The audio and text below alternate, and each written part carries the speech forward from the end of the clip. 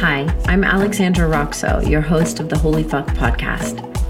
I've created this podcast because I want to explore how the mystical touches us in our everyday lives, how the sacred and the profane move together, like two sides of the same coin. I found that the most magical view of life is finding the divinity, the healing, and the transformation in all of it.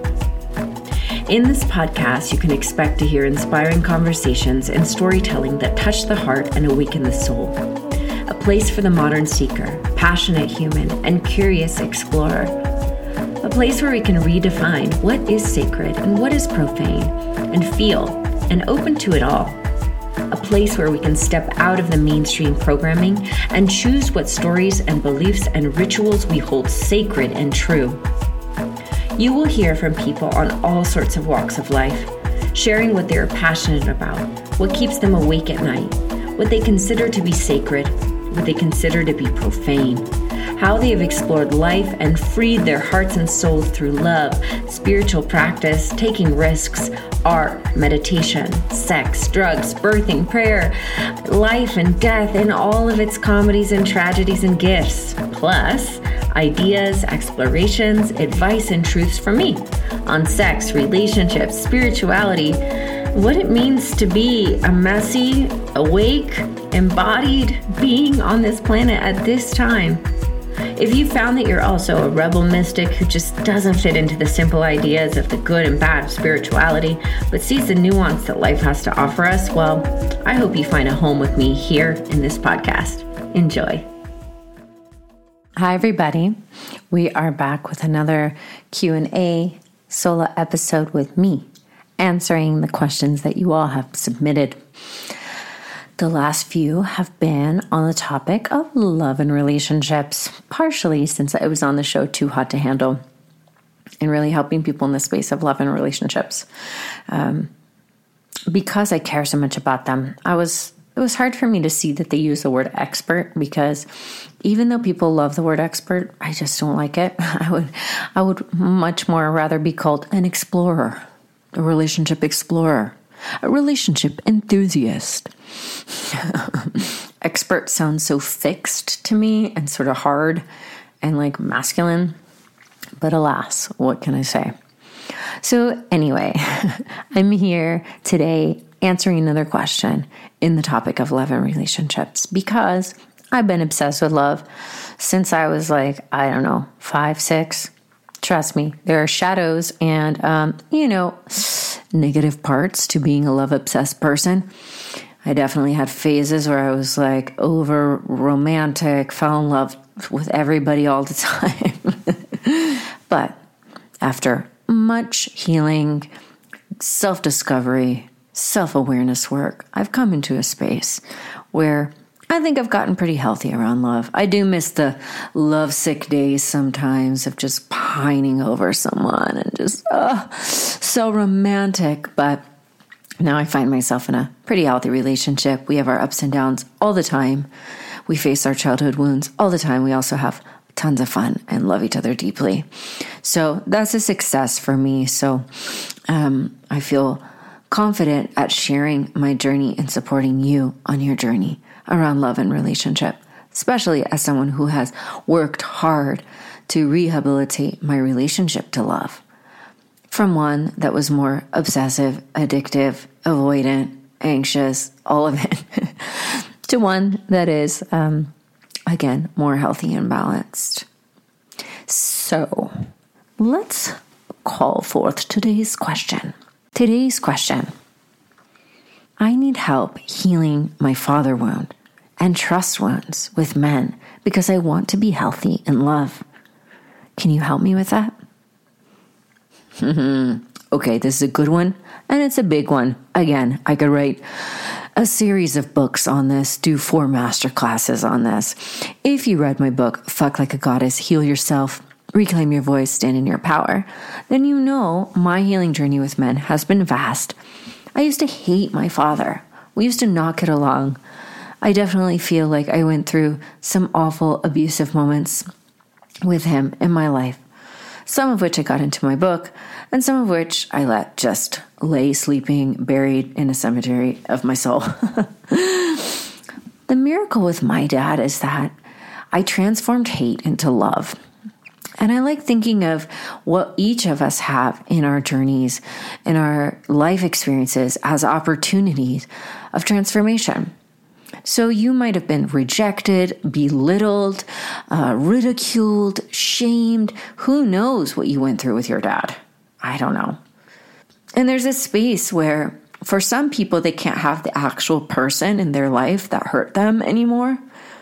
And for some people, there's a space where forgiveness really comes into play. You see someone has aged and maybe you accept them as they are, knowing that they probably won't change, especially if they're older. But there's a space where you can accept and forgive. Now, that might not be appropriate for everyone. Some people might say, I can't accept what you did and I can't forgive you, but I will send you kindness, compassion, and love for your soul's journey.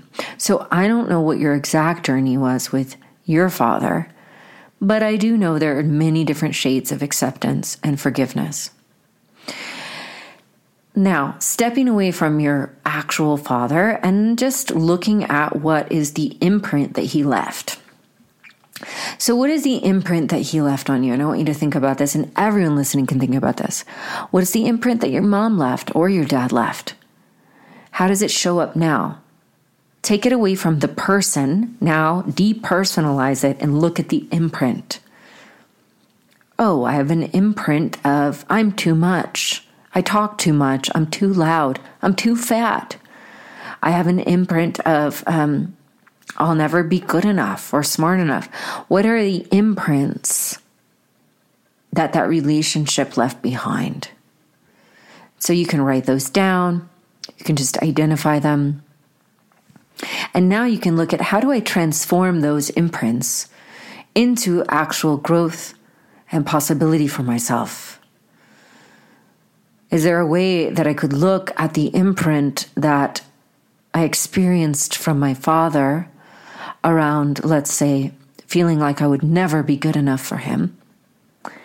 And is there a way that I can release myself from that chain, from that bondage that steals my joy, that steals my pleasure, that steals my celebration of self? And so this is something that may take time. It may take a lot of reflection. It may take some therapy. It may take some healing work in general, and that's okay. So don't think, overnight I'm going to transform these imprints. It may take time. Now, how does this, while you're doing this healing on yourself, how do you start to learn to trust other men, right? If you've been imprinted with these painful things from the man that you were supposed to deeply trust as like a wonderful, loving example of masculinity, which I think most of us know that there are very few people out there. I mean, I haven't done the statistics or haven't done the research around numbers, but I do know from my experience of my friends that having fathers that grew up in the 1950s and 60s, my dad was born in 1941, they came from a different generation. They treated women differently. It's not personal that my dad was a dick or your dad was a dick. They're coming from a toxic masculinity. And there were some beautiful parts about the masculinity of those times. And I think that's something for all of us to consider if we're still mad at our dads. It's like, what did your dad actually do that was really loving and really beautiful? Like, was he protective of you? And you may meet men nowadays who aren't protective because they didn't grow up with that initiation that men are able to protect, right? There's certain things in modern living and modern masculinity that don't exist, that used to. So looking at where your dad did maybe do a few things right is also really helpful. You know, maybe he was a person that brought joy into the home. So as you work and start to begin to hope to trust someone else, another man, it's important to start to notice how these wounds or imprints feel in your body and when they rise with other men, right? So likely you'll call in people that will actually activate that imprint in you, because that's how we heal it. So, don't go running for the hills if you feel like, oh my God, I'm feeling something similar.